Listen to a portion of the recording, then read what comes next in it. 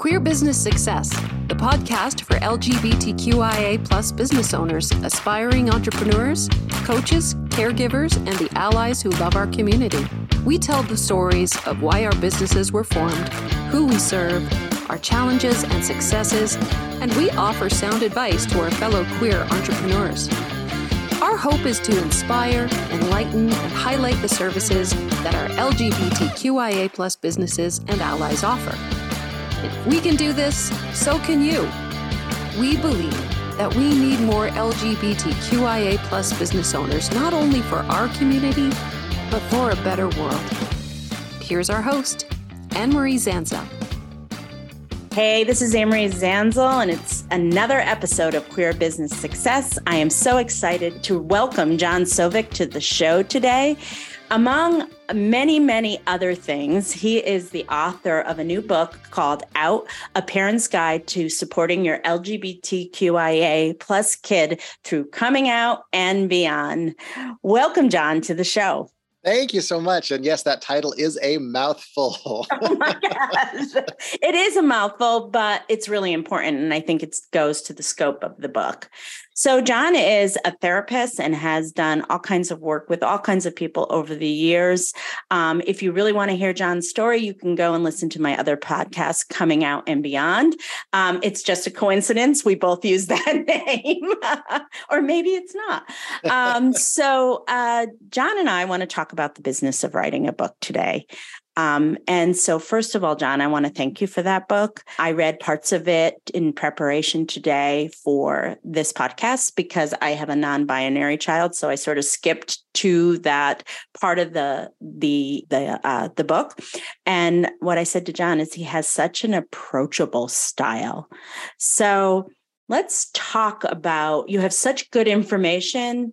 So if you're a parent out there that is wondering what LGBTQIA plus means, John even goes through that and explains all those things that if you are a straight parent or even a queer parent and your kid is coming out, he really puts it in perspective about what that whole journey is like for you, your child, for your child, but also for you as a parent. So thank you, John. It's really a wonderful read and so approachable, really approachable.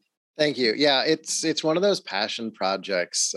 I've been doing this work for a long time, and it's always been in there. And it is about this whole journey of bringing it out into the written word and trying to transfer it so it's readable and approachable and understandable. And that's, quite a journey. I think as a therapist and a coach, like everyone says, oh, when are you going to write a book? And you're like, I don't know. So it's almost like other people see the book in you before you do sometimes, Absolutely. So take us to the beginning. How did this book get written? Or how did the start of this book happen? Because I know it takes a long time to get a book from A to published. Yeah, it's really, really interesting because I didn't know about that time journey part of it. Mm-hmm. And I did work with a publisher, and it took about 2 years for the full process. And the way this all began is, so I have a history of a lot of work in the HIV and AIDS community. It's something I've been doing for quite a long time. And the publisher had actually reached out to me because of my work in the HIV and AIDS community about a book that they were interested in trying to put together. We talked a little bit, and after I had done this interview with the editor, I took a weekend and I really thought about it. And I looked at who I am now, and I still do the HIV work, but it's more ancillary right now. Mm-hmm. And what I really do passionately, 24 hours, 7 days a week, is working with LGBTQIA plus kids and their families when they're coming out. Mm-hmm. So I went back to the author, and anyone who knows me knows that I'm that person who will just jump into the deep end of the pool and take a risk. And I said, I want to thank you so much for this offer to write this HIV book, but I don't know if it's authentic to who I am right now and the messages I'm sending out into the world. I'd like to propose to you that I write a book about supporting parents who have queer kids that are coming out. And the editor thought for a moment. She said, that sounds really interesting.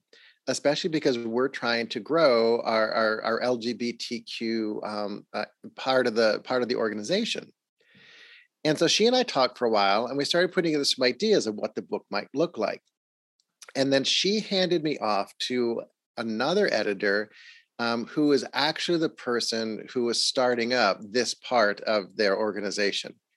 And he and I had an amazing, amazing conversation. It went on for hours. And by the end of it, we were like, we have a book here. Mm-hmm. Then he guided me through the process of getting it through all of their layers of management and approval. You know, everybody has to have a sign off, you know, when you're working with a publishing company. And that was the start of this whole process. Can you talk just a little bit about the sign off? So you met this editor, and it's a he. So he was like, "This is a really great idea. I think we can do this together." So what happens to a book once an editor decides to work with you? I know sometimes people go through the literary agent work route, but that didn't happen with you. Right. So you went right to the editor who worked for the publishing house, correct? Mm-hmm. Mm-hmm. Okay. So what type of, I'm just curious, who has to sign off on what? Well, publishing houses are businesses, and there are all kinds of layers of management. And although mm-hmm. Andrew and I, that's my publisher, thought this was a brilliant idea, he still has to get it approved by all these upper levels of management because mm-hmm. they're going to be investing in this process. And so he and I worked together to craft a proposal for the book. And what it basically did was looking at who I am, what my experience is, some samples of other writing that I'd already done, some outlines of what chapters might be included in the book, and then this whole approach on how my book would be different than other books that cover this same topic. Mm-hmm. And so we created this. It was actually basically, when you came down to it, about a page. And then he took that and did all of the things that he does that he knows management will like it to look that way. And then he takes it to them, and they have their meetings, and all the editors pitch things that they want to work on. And then they agree to sign off on it. Mm-hmm. And then once they agree to sign off on it, it actually goes up another level. And there's this let's call it a management committee, and they do the final sign on it if we're going to commit to working on this particular type of book. So when you got hey, we're going to do this, how did you feel? I'm just curious. Were you like, oh shit, now I got to do this? Or yay? I was so excited. Yeah. Once again, as I said, this is work I've been doing for a long time. The information is just so solid in my entire body and being and brain that I was so excited to have a way to channel it and bring it out into a wider market. Okay. So now I would assume then that you had to now go write this.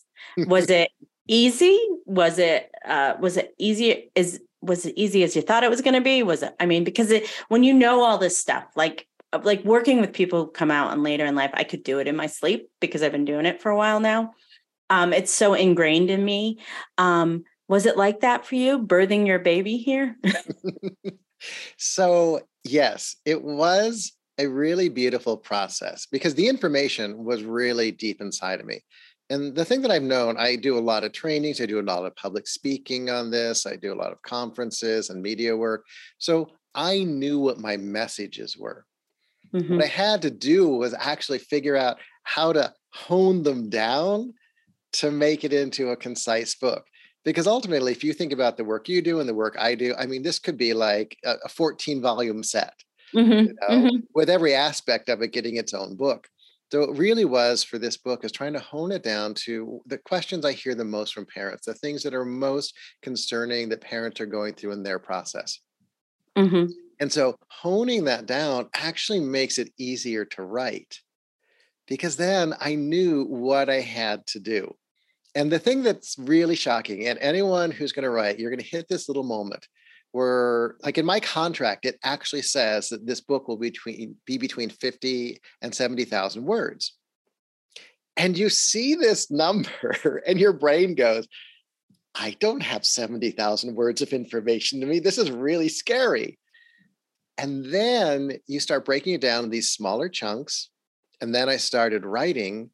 And what would happen is, the information would come out, but then also everything around the information would come out.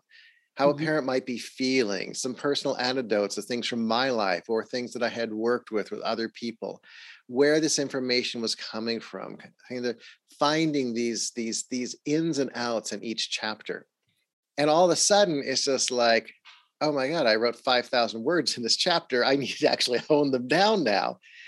So it is about taking this big number of words, chunking it down, and then getting into the flow of each of those chapters. And that's where it became really natural for me. My editor was really good at helping me find this voice that you're talking about. And what we mean when we use the word voice is it's a tone, it's an energy. How he described it is it's most as if the person were talking to you versus reading words, because reading words can get very stilted very quickly. And for a clinician, they can get incredibly like psychobabble really quickly. I know, absolutely. And so he really helped me to hone down into this voice. And once those pieces started to line up, the process became really clear. You definitely have a particular voice about this in your book, in the book. It is definitely like, I love when I was reading the stuff when you, when you're talking about when you have a trans child and some of the things like wearing a binder or packing and all those things like that. When you're not in the straight world, like these are very foreign and very, you just don't know these terms. In the queer world, you may know these terms. And in the book, he's like, okay, take a deep breath. It's going to be okay. It's going to be okay. And I was just thinking to myself, now I've heard all these terms and I have a non-binary child that is binding now. And I'm like, gosh, I thought about the mom or the dad or the caregiver of a child who is like never like had any exposure to any of this and how foreign it must feel to them. You know, these words and these terms and what's going to happen. And what I love about it is that you made it feel accessible. Like do it a little chunk at a time, you know, and I love how you divided that chapter into chunks. You know, because there is definitely, just like every other journey in life, there is journeys for trans kids and non-binary kids as they go through the process. They may stop at any point in that process too. It's not like everybody goes the full medical route. I mean, some people do not. So I really appreciated the way you broke that down, John. I really did. Thank you. And the thing that I think is important in any of these moments is, for most parents, you are cisgender, heterosexual, your kid is LGBTQIA+. There are going to be so many pieces of that language and journey and the internal process they're going through that you may not understand or get. And so for me, the job of this book and sitting down with people is to say, I know you are having fears right now. And those fears are often based in what you don't know. Because when we're left alone in a dark room, what do? We start imagining all the creaks and noises as being something dangerous for us. Right. So I get to light a candle, say, come here, let's just sit down for a little bit. Let's have fun and let's address those fears. And that's that place of finding that voice, of making it so parents aren't even scared by me using words like binders and packers because they've never heard those words. How do you make that approachable?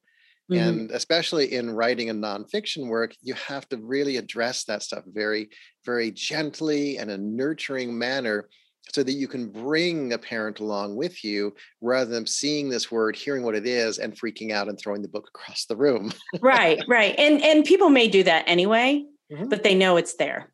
And they can come back to it when they are ready. Sometimes you're just not ready to digest information like that, but at least you know it's there and you can go back to it at some point. So an interesting thing, actually, I want to address this too, the way you use the book. I am finding a lot of the people who are reading this book are actually doing that as well. The exact same thing. That they are reading what they need right now. They are finding this thing that's addressing what they're going through. Oh, my kid's starting to get in relationships. They jump to the relationship chapter. It's time for that sex talk. They jump to the sex chapter. You know, I'm fearful of my kid being safe in the community. They jump to those chapters. So it's interesting to hear how important it is. And this is something that worked with the editor about is chapter titles and then indexing it in a way so parents can jump to what they need. And that's another one of those things that you get from a publishing company that you may not get if you're self-publishing. Well, what I really, really appreciate about the book is the questions you ask at the end of each chapter, because it's almost like a Socratic method where you just ask these questions for people to consider. And I don't remember them particularly what they were, but I really love like the questions for self-reflection. Mm-hmm. Because when a person comes out as queer in a family, it affects the family system. Mm-hmm.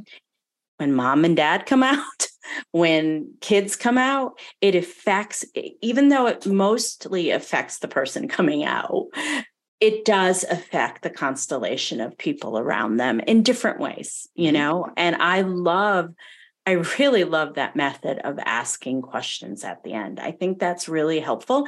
And a lot of times people love that because they'll think about it, and then most of the time get to a good place on their own, I would find, right? Well, that's one of those things. And I'll tell you a story about how those questions came about.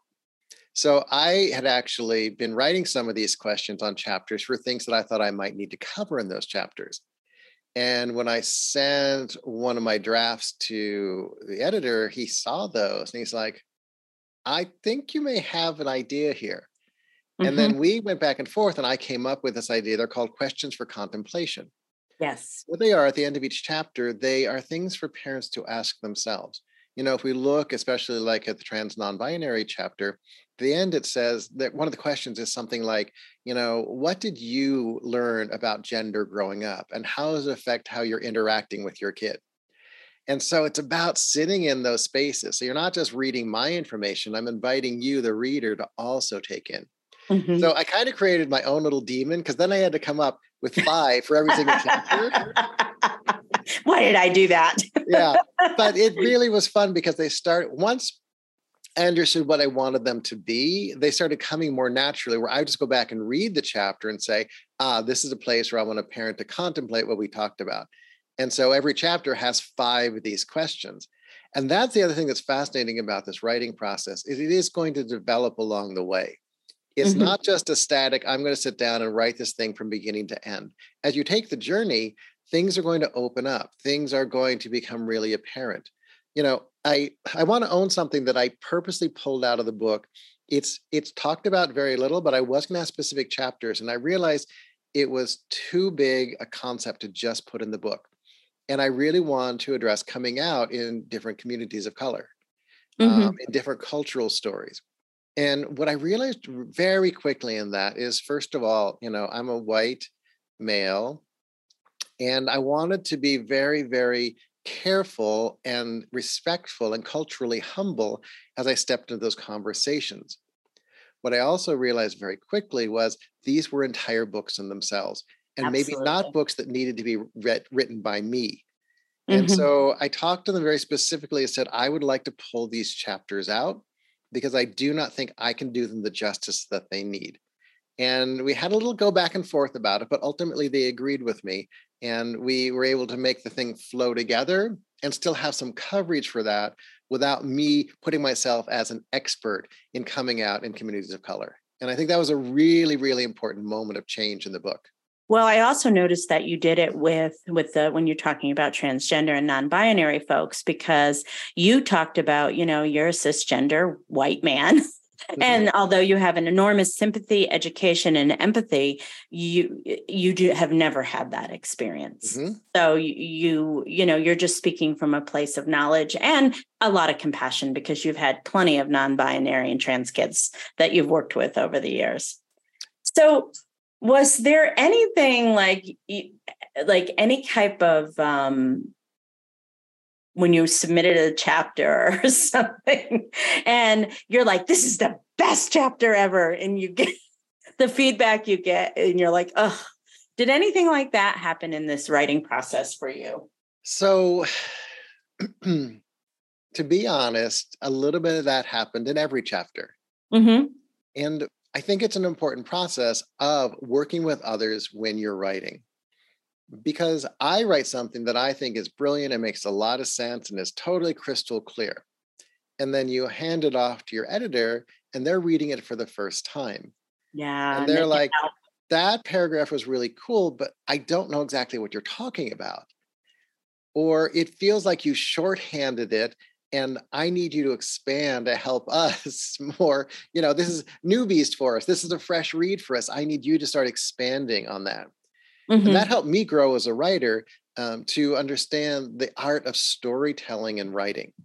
That it isn't just about this is this and that is that, but it's like, this is this, and here's some reasons why, and here's what you might feel about this being such and such, and how can you approach it, and what do you need to do to support that question that you're having? So it really opened me up as a writer to be more expansive and generous in my writing. So I just have a question of curiosity, because was your editor in the community as well? Okay. Yeah. So did they have it go by? Did they pass it through somebody who's not gay? Yeah. I am really curious about that, because I'm like a straight parent reading it who may have a queer child. I'm curious. So let me share you the layers of how each chapter was written. So my writing mornings were Friday mornings and Sunday mornings, because I see clients Monday through Thursday. So I really set aside, and anyone who wants to write, you need to open up your calendar and block off times for yourself to write. Don't just let it be I've got a few hours, I should go write. Be purposeful. Friday mornings, Sunday mornings were my writing times.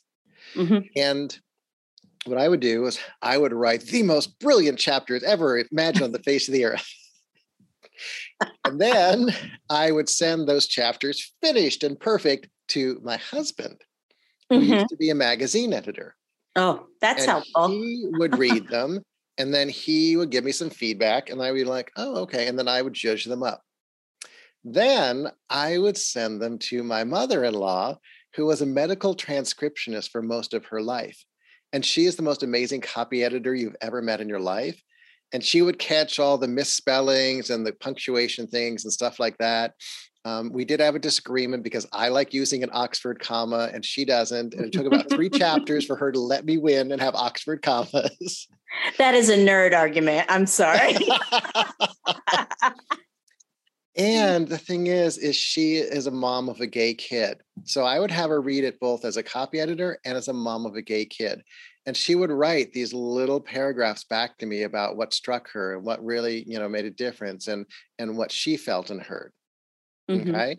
So then I would send them off to my editor at the publishing company, and he would give me feedback to, judge it up even more. Ultimately, what happens is once the book is done, the publisher takes it and they send it out to their copy editor, who, by the way, sent back a thing. It's like, this book is almost perfect. They caught like 2 or 3 things. I told my mother-in-law, she's like, oh, I can't believe I missed any. But from there, they sent it off to what's known as a content editor. And this is someone who's seen the book fresh. And in this case, I believe it was someone who was not part of the community. And they would read it. And what they do is they look at the book from start to finish. And they would say, hey, you wrote about this thing in chapter 3, and it wasn't crystal clear. But then you talk about it again in chapter 7, but you talk about it differently. Which version of that do you think is the most important? And it's amazing the stuff that they catch when they look at the book as a whole, at the entire content of it. And there were moments of like, this may make sense to you, but as someone who's not part of the community, I do not know what this word means. And so they would catch all of those beautiful things. And it was about a 3-month process going back and forth with them. They would send me these huge documents with just like quoted text, pull it out. Here's what we read, we're concerned about. Can you respond to it?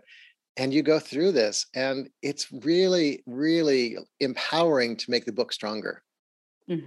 So it has been seen by audiences of all different experiences.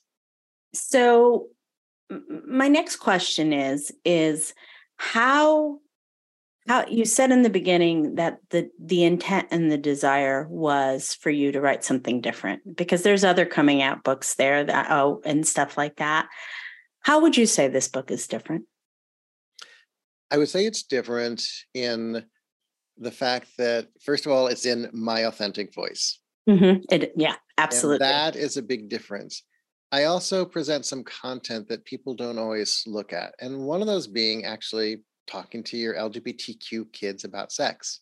Very few books are talking about that as part of the coming out process. And then taking that and linking it to the relationship thing. Because the thing that I find in my work is parents are going along, they're like, yeah, you can support my kid, I can support my kid. And then they start dating. And then everything explodes. And it's just like, well, how did you do this with your cis kid? And they're like, yeah, but this is different. It's like, is it? Well, yeah, because like, can your lesbian daughter have a girlfriend spend the night? Right? Yeah. It becomes really complicated because I have had that experience as a parent where my son, who is dating women now, had someone I knew was gay spend the night. And who was older than him too by a couple of years. And I'm like, what do I do? You know what I mean? Because I also knew that this older boy was attracted to my son too, just because. And the reason I know this is he went to art school and I said, oh, I'd love to see some of your art. And they were all pictures of, I said my son's name, sorry, all pictures of my son. And I'm like, okay, I think this guy has the hots for my son. But, he was really, and the thing is like, okay, what do I do? Like, it was something I'd love to hear your opinion because I was like, I let him sleep over because I didn't want to, I just let him sleep over. But it was like, what do I do here? What do I do in this situation? Because and I also know that a lot of times young boys, even straight boys have gay experiences. And so I'm like, okay, what do I do? So I totally get that. Yeah. So I thought that was important to put in the book. And the other thing that I hope you also got to pick up on is I have a slightly sly, my friends call it elfish sense of humor. And I drop that in the book sometimes too. I think it's important in the middle of all of this very fraught and serious stuff to be able to, like you mentioned, have a moment where you take a breath, but also to sit back and be like, okay, that was a funny statement, and I put stuff like that in there. When I look at the relationship chapter at the beginning of it, there's a whole thing about, because the sex chapter was first. Okay, so I got to ask what you say about sex because I did not read that chapter. Okay. So tell me I would love to hear that. What do you tell parents about sex? Well, the first thing I really think it's important for cis straight parents to understand is that if you have a standard that you have set in your house, like there are no sleepovers until you've graduated high school, or there are sleepovers that are during holidays, but doors are left open, or they're in the living room, that if you have those rules set up, you need to be consistent in those rules. What I find oftentimes is that parents will have a decision. Hey, our cis straight boy has a girlfriend. Once he turns 17, they can have sleepovers and she can spend the night and blah, blah, blah. But then their gay boy comes out and they're like, I don't understand what's happening in that room. So they can't have sleepovers and they can't connect. That right there is such an important thing to look at, being equal in your conversations. And in the chapter, we also talk, and not graphically, but in a way of understanding how sex may be different for LGBTQIA kids and what that may mean and how to have those conversations and potential ways that you can educate yourself as a parent to be okay with having those conversations. Because let's put it this way, us as professionals, we can have those conversations. My therapy room is such a sex positive place. It's not even funny. Yeah. And I will ask the most awkward questions of teenagers just because I can, and they trust me enough to go with it. But for parents, that moment when you're like, okay, we got to sit down, we got to talk about sex.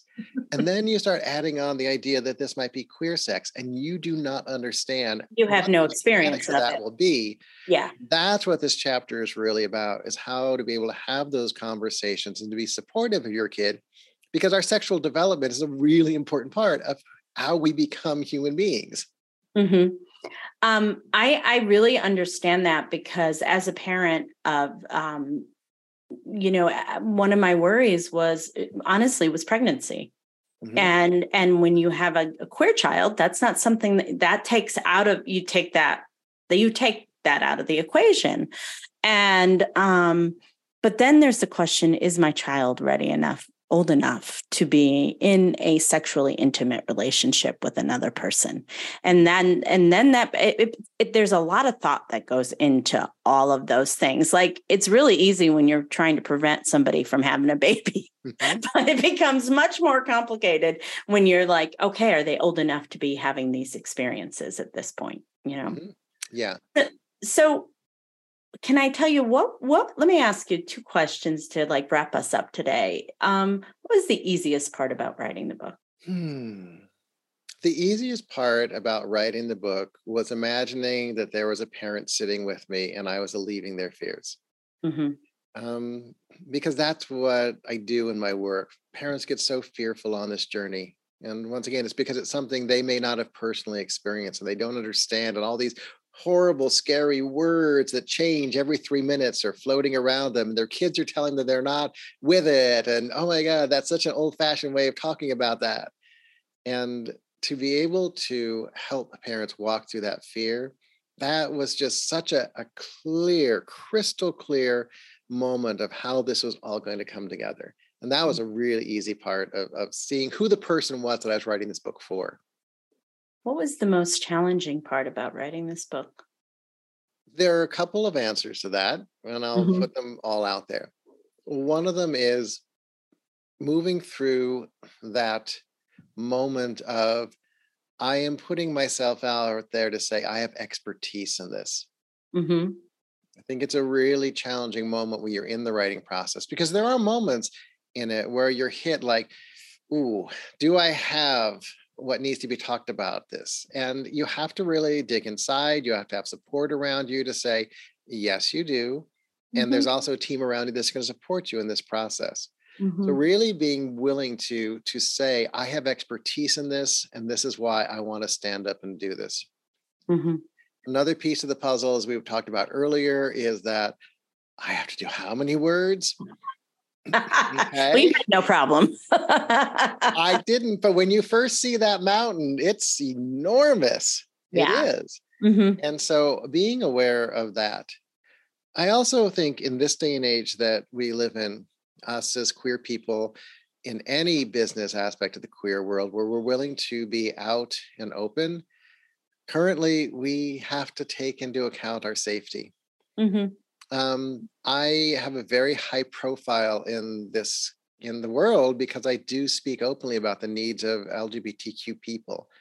And I understand. Here in the state of California, I'm part of the California Board of Behavioral Sciences. And everyone thinks of California being this wonderful, affirming, magical place. So I just had my reappointment by the governor's office. And in the process, it has to go through the state Senate. And because I'm known on the board as being an LGBTQ advocate, I actually had some votes against me. Okay. There were 7 votes against me. And there happened to be 8 Republicans in the Senate. One of them was absent that day. I was voted against simply because of my LGBTQ identity and the fact that I was willing to be open and loudmouthed about it. This book is another layer of that. It is out there. People are seeing it. People are commenting on it. And I have to look inside myself and be okay and be strong enough to say, this message is more important, and I will be safe, and I will be taken care of, and I will have people who will support me and love me and pat my back when I have a really bad day because someone's attacked me simply for being who I am. And that's a really big, big moment of choice. I think any of us who are LGBTQIA+ in any workplace have to go through when we decide to be out and open. But I also think it probably informs how your kids feel a lot, especially when they're in school and they may not be there's no GSA in their school, Gay Straight Alliance in their school, and they're the ones out. So it unfortunately probably reminds you about how they must feel sometimes too. I'm sorry that happened to you, John. I'm sure that was really sort of disappointing and unexpected as well. It was very unexpected. Because I'm used to it. Like when I do like a radio show in Florida, I'm ready for the callers to come in and try and rip me a new one. I'm prepared for that. But there are moments in this process. I did a really amazing piece for a national news organization, and I went in with the understanding that they were actually very supportive of the community and trying to talk about all these anti-trans bills that were out there. And when I got on there, the second question was a very anti-trans question. And it's really funny because you can watch the footage, and I'm the only one who sees it, but I know what happened. I was like, had to reset my feet in the ground. There's this swallow you can see where I'm like, okay, shift your brain, shift your brain, shift your brain. You now have to be that voice, that powerful, that person who's willing to step up and say, hey, these are things that are not okay in our world. And it can get really intimidating and scary sometimes, but I believe it's so important for our voices to be heard currently. And I want to thank you for doing that work, because it's really, really important work, and showing up fully as you were wonderfully and beautifully created is so really, really important. And thank you for having all the courage to do that. Really, honestly, I understand, because I'm always worried that somebody's husband's going to show up at my house one day, because that's what I do. Mm-hmm. My last question is, what would be your piece of advice for somebody who's got that book in them? And I'm sure you have more than one book in you. Mm-hmm. We all do. I wrote my book, and now I'm like, I'm ready to write another one. Mine was more autobiographical, but people are like, you should write a book about how to come out later in life. And I was like, maybe I should. Well, I think that's a thing that's really funny. I found this with every author I've spoken to. Once you write one book and you understand it better, you're like, I've got 7 more ready to go. Yeah. I think for anyone who's approaching this new, you have to understand it is a process. It's not going to come out overnight. You may see all these things advertised on social media that say, write a book in a weekend. No. Here's the deal. If you want to write a quality book that authentically talks about the message you want to express, it is going to take time. Give yourself some time. Do not do it in isolation. Find people around you that you can send chapters to and get feedback from. Even if you're writing a self-published book, that feedback is going to be the most important thing you can do, because when you get too close to the project, you get blind to the overall energy of what it is. Mm-hmm. So understand there'll be speed bumps along the way. Find a supportive team around you, and really believe that your message is strong enough so that you can sit down at those scheduled times, as I mentioned earlier. Friday morning and Sunday morning. And do the process of getting that energy out into the world, because the world does need to hear what you have to say. Absolutely. You know, when I wrote my book, I sent it to my niece, who's a communications specialist. She works for a very large hotel chain here in the United States and is in charge of their communications. And she read it, and I was so glad I sent to her, because she said to me, you know, I wrote about all the hard stuff.